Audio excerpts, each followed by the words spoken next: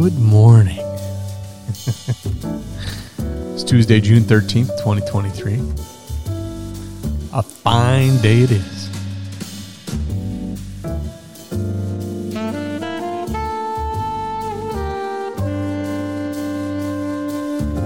That's just the best. Makes you want to drink already, doesn't it? I mean, like a bourbon on the rocks. Something I would never drink. Tell you what, had a couple of effing cold days.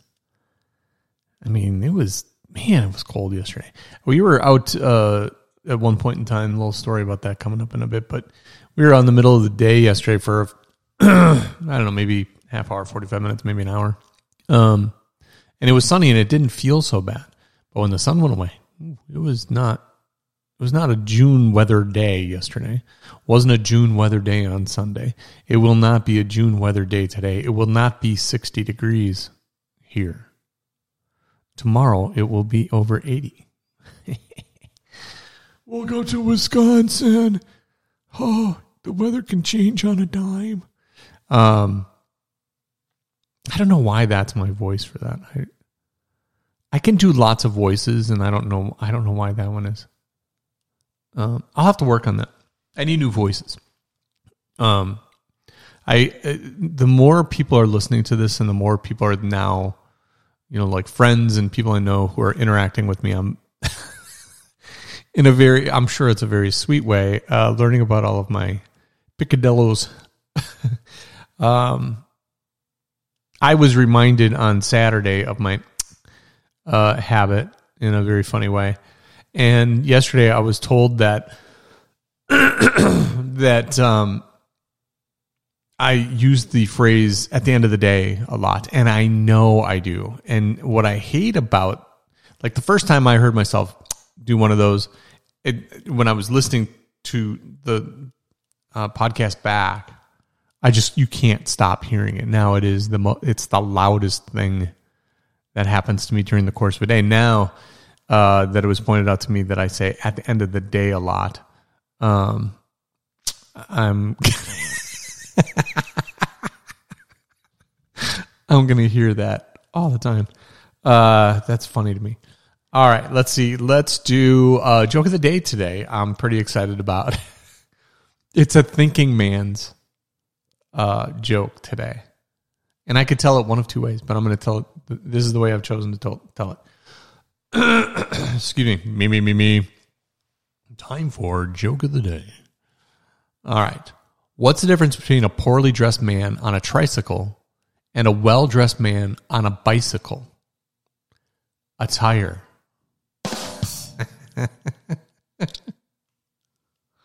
So you could have done that. What's the difference between a poorly dressed man on a bicycle and a well-dressed man on a unicycle? Which would have been kind of fun too. So anyway, that's joke of the day. Hope you enjoy. What am I grateful for? This music just makes me kind of relax a little bit. Get into my grateful mode. Kind of bebop into this right now. What am I grateful for today? Simple ingenuity. That's one thing. On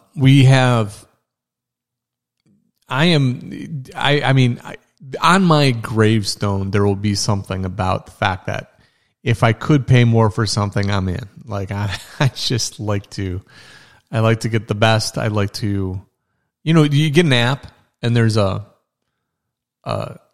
you can get the pro version or you get the upgraded version. Oh, there's an upgraded version that I could pay for. Why don't I do that? So, there's a voice I could do. So anyway, when we were building the house and we were getting around to our landscaping, we wanted to do rock in some areas right around the patio so that we wouldn't have to be dealing with mulch all the time. And so we wanted a dark stone to offset the lightness of the patio. And so when we were talking to our landscaper, I just go to this place. They'll have bins and bins of rocks. You can just drive around and, find what you like in a dark rock, and then we'll get that. He said, but just don't get this one. And I can't remember the name of it, but he said, don't get this one. I didn't remember, but from the time he told us that till the time we went to look at the rock, I didn't remember the name of it either. So we're driving around. We're looking at some of the rocks. Some of it was too big. Some of it wasn't really dark enough. Some of it was whatever, right? And then we come by this one bin and I'm like, wow, look at that rock. That is so cool. And Lisa's like, oh my gosh, so unique. And we're like, probably the rock he's talking about, right? Because, and he said, don't get that rock because it's just too expensive. But now we've seen it. And we almost can't go back.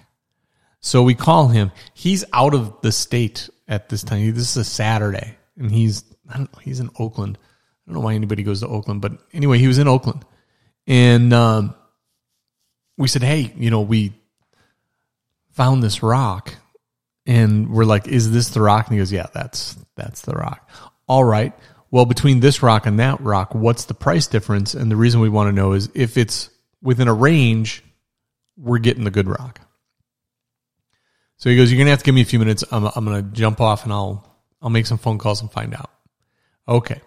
So we're waiting, and while we're waiting is like we're setting our range. We're like, okay, if it's this much more, then we won't do it. If it's this much more, it's still a little bit of a decision. If it's only this much more, we're doing it. Right? Like, and we just had 3 points of reference that would make our decision for us. And it came in well within the acceptable limit. So we have this rock. And this is what I'm grateful for, but I'm grateful for ingenuity. Okay. So I'm almost there. So we get this rock. It looks spectacular. I shouldn't say everyone. There are people that will never comment on our cool stuff because they don't want us to know that they think we have cool stuff. So I get that. But then there are people, like I had the meter man say, dude, where'd you get this rock from? This is amazing. Because the meter man actually has to walk across the rock to get to the meters to read them. Had an Amazon guy ask about the rock. Just happened to be outside at the same time. So I know it's unique and I know that it's pretty cool, right? Like it's cool, but it's hot. This is where we're getting into the ingenuity part. What we found out was, this is logic that you just don't, this logic, but you don't think of how it'll impact you when you do it. So we get this rock. It's black. What does black do in the sun? It gets hotter than everything. So some plants in our flower beds weren't able to handle the heat and had to come out. This spring, we had some of those plants removed. And we decided that we were going to we went and bought some nice pots, and we're just going to put annuals there. So we were looking for a pop color anyway, and a lot of perennials, it's hard to get good color out of. So anyway, we get some perennials. Well, the perennials are burning up in there. Or I'm sorry, the annuals. The annuals are burning up in there in those pots. And I'm like, oh, shit. So I had this idea. Let's go get a couple chunks of the rock that we have, this outcropping stone that kind of forms our flower beds. I said, let's go get some of this rock, and we'll just, where those plants were, we'll just put like a nice size, big, chunky rock in there, and then we'll put the planters on that. So we go and we find the thin version of our outcropping stone. So it's only, I don't know, maybe an inch and a half thick, but about 8 million pounds. Anyway, Lisa and I, this is what I do. We figured out how to get it out. We had a young kid with no shirt on, which I'm sure Lisa enjoyed, helping us throw this rock into the back of my truck and my SUV. Another story on that coming up in a little bit. This is going to be a long podcast just because I'm on grateful point number 1. Anyway, so we throw it in there. I figure out a way that Lisa and I, with our minimal strength, can get this thing off and get it into the backyard and into its place. So we do this, and it is successful. We get it to where it is, and our plants are surviving, and one might even say thriving. Yep. Simple ingenuity. All right, so second thing I'm grateful for. My new office layout is a front row seat to robins building a nest right out my window. I'm not kidding you. They're building a nest 3 feet from me. And I have this giant window. It's not giant. I mean, it's a big window. And I watch them hop around on the ground with all this stuff in their mouth and then fly into the tree from underneath. And I can't see what they're doing inside because the tree is really full. But it is neat. I've never seen birds, bebopping around is my new thing. Damn it, I got a new thing. With stuff in their mouth. Point number 4 that I am grateful for, Pepto-Bismol. Yesterday in the afternoon, suddenly, this is after the heartburn. Oh, I haven't told you that story yet. Anyway, this is a little bit later on in the afternoon. I got sick. I got like getting the kind of sweats, like I'm going to throw up, kind of this is not good. And my stomach is just, it was not good. And I have not thrown up since the mid-90s. And I know people aren't going to believe that, but I have not thrown up since the mid-90s. I remember where I was, remember what happened. I remember where I did it. I remember everything about it. I've not thrown up since then. Terry and Barb Holt's kitchen sink at a party. I went to a party while I was sick. And I told my friend, I'm not coming because I don't feel good. Oh, come on, a couple drinks, you'll feel better, he said. Okay, that made perfect logical sense at the time. So that's what we did.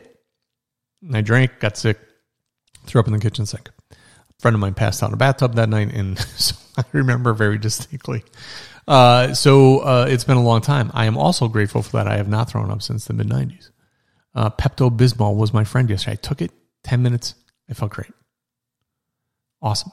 Also grateful for a good night's sleep, and that's what I'm grateful for. Make sure you remember to be grateful for things. I'm very deeply grateful for things today, as you may understand, but tell people that you're grateful for them. It's a nice thing to do. So what's eating kale today? Trying to speed things up here a little bit. What's eating kale today? A couple things. So we're going to get into one thing right now.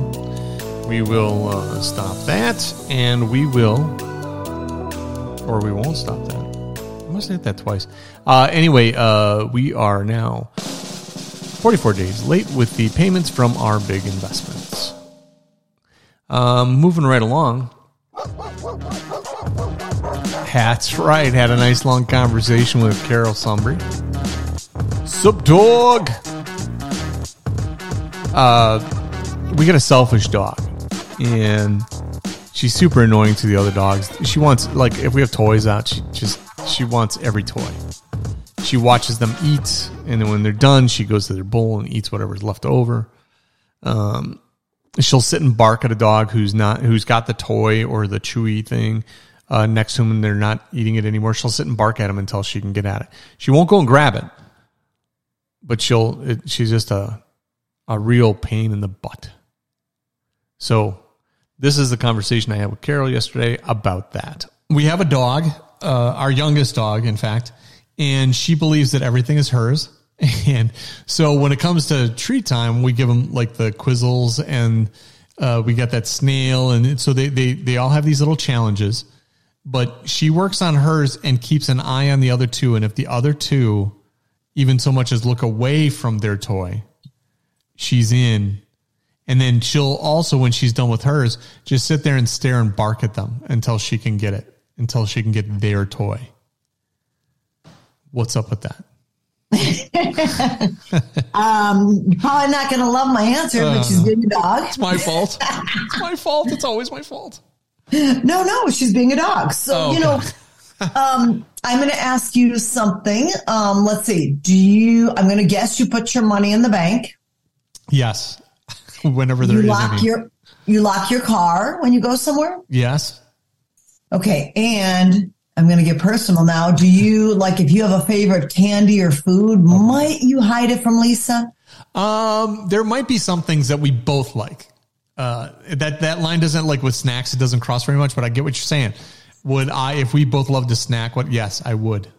Okay. So to give you my example is I have a very, very close friend, and she brings me these truffles all the time from Chicago. And they're fabulous. They're probably, $3-4 for a little truffle, I'm guessing. And my husband will steal them, and he'll say, "Oh yeah, they were good."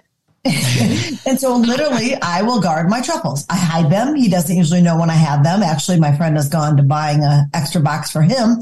But, because we guard what we consider valuable. So I know it's hard pill to swallow sometimes, but normal canine behavior linked to survival. If she did not do that, she would not be here. Wow. We wouldn't be talking dogs today, basically. Wow. So it is extremely normal for any species to guard what they consider valuable. But why don't the other dogs? The other dogs don't seem to be like that. There are some people, including myself, who believe females are more likely to guard. I don't have science for this, but my philosophy and many others is that they have the puppies, so they're more likely to guard. As a female, I know hopefully you don't get any bad feedback for this. I would say that's true in my household, other than the remote, which I could care less about. Oh yeah, no, it is 100% true in our relationship, 100%. Yes. But I'll say this, that she is the only female in the house. And I also wonder, in a weird way, like she's a survivor. She's the one that had the medical issues. She's the one that, she's kind of gone through a lot more than the other dogs. And she's so happy and joyful all the time, except then. Then it's sort of like, no, that's mine too. If she could have all the toys sitting in front of her, she would be happy. It's just think about it. It's constantly fluid though, Hale. I mean, and I'm not saying like with the chews, it might not be, but I always joke, my husband, if you will, hoards or guards the remote. But to be honest with you, I'm not a TV watcher, so I could care less. Okay. But don't come in the kitchen while I'm cooking. Okay. Don't take my truffles. So a lot of times it's very fluid based on the value of the resources. But again, as somebody who's worked with dogs for many, many years, I tend to see it more in the females. That's amazing. I tend to see it more in the survivors, like you said. Most behaviors that you see like this guarding is, a fear of I'm going to lose my resource. So why is she like that? Well, early deprivation will absolutely cause that in any species. Okay. Sure. Early deprivation, early trauma, and we used to think dogs, they had this brain that they lived in the moment. Yep. Things like that. And you know what we're finding is that's just not true, that they live full emotional lives and their brain is much like yours and mine and does, experience trauma and does experience, deprivation and has, there's consequences for that, afterwards. They're not the same. What are we doing to exacerbate the problem, or what could we be doing to fix the problem? Okay. So no, it's a great question. And you know what, Kale, I don't ever think of it as you're doing anything wrong. You know what I always say? We're acting like humans. You do. And I would expect you do think we do things wrong. You just put it better. You're just very nice about the way you say it. We act like humans, and they act like dogs. And, everything we do when we bring another species into our home is to kind of find that compromise, right? Mm-hmm. But I do say in order to change our dog's behavior, we must change ours. I don't doubt that. We have the control, right? So what, so why it happens? Again, normal canine behavior linked to survival. I think we tend to make it worse. Dogs have the mentality of a toddler.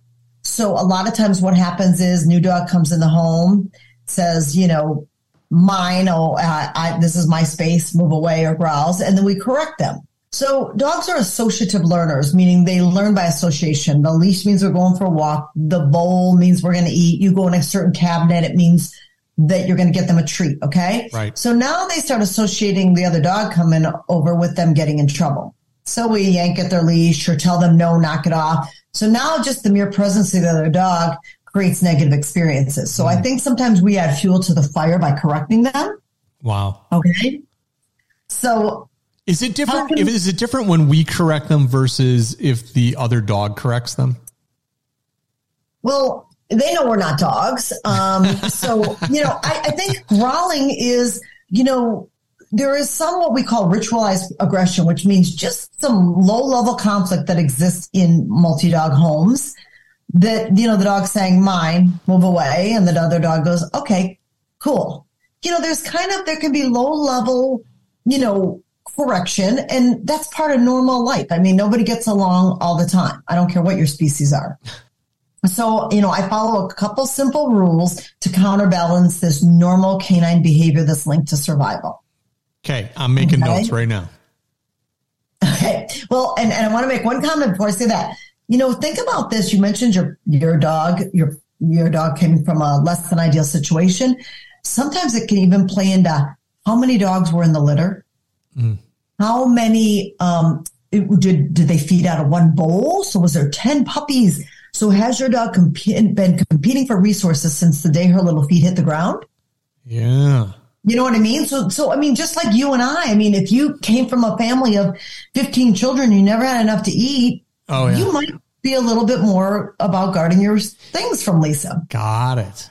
Okay. Some dogs can never be together for high value resources. So I am a multiple dog person and I separate usually for high value resources.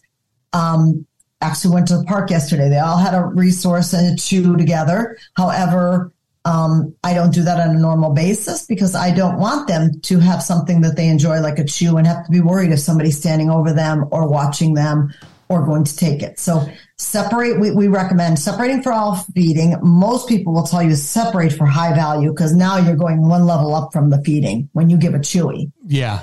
And so literally baby gates when they have a chewy, and make positive associations when the dogs come together. So I always play something called like the name game, and I'll just literally say each of their names and I'll give them a treat. So dog number 1, treat. Dog number 2, treat. Dog number 3, treat. So they're learning to share in a positive, relaxed environment. So I played something as simple as the name game every day to keep associations positive. I don't create any competition. And I separate for high value resources. So in that moment, when they're all sitting there and you're giving, okay, I get that. That's a great little trick right there. I will make sure we do that. Now, normally when we give them the chew toy in the evening, they go off initially into their own space, right? But then they don't. This is what I think, and of course, this is just me being a sappy human being. But then they all wind up in the living room with us because I feel like I'd rather be out here with everybody else or with the people. And so they end up in the living room. And then that's when she starts, honing in on them and watching what they're doing. Again, they're trying to go to their safe place, but then they also want to be by you. And then if one gets done earlier, or again, any behavior that's rehearsed, whether it's teaching your dog to sit or teaching them to be competitive over meals, just becomes a really nice, well-ingrained behavior pattern to the brain. So we don't like it, but when we give them a treat, we should force the separation. We should actually give it to them in separate areas and maybe ensure that they're going to stay. And that can be simple as one's outside, one's in another room, one's with a baby gate. If the two young ones, you don't see this competition, I'd look real carefully because canine communication is very subtle. But, at least separate her out because at best, you're creating a stressful environment. I'm now getting my truffle, but somebody's standing over my shoulder to see if I'm going to eat them. Boy, your husband's done a number on you, huh? No, I just try to compare it to dogs. I'm kidding. I'm kidding, but you really are attached to those truffles. I can tell that. Again, it's our responsibility. I don't want to sound like crazy dog lady, but I know I will. It's our responsibility when we bring in multiple dogs. They didn't get to choose to live together. So it's our responsibility to try to set up the environment so everybody feels calm, relaxed, and happy, and there's not a competitive environment. And I think that around meal times and around high value resources, that is our responsibility. And even if they can share, or even if they haven't had a fight, it doesn't mean that it's a healthy environment. Yeah. Yeah. And do you think that we'll just try it. We'll just do that. But I wonder if we'll have a problem because they want to be in the same room, they want it with us. And so I don't know how. So I tend to plan my chewies like when I'm doing things, like when I feel like when I'm having social time, then the dogs like to be by us. Yes. But like if I'm busy and I'm up and down and I'm moving around, then that's a lot of times when I plan my chewies. So I really literally plan my chewies around my day to not interfere with social time because I do feel like social time is such an important need for our dogs.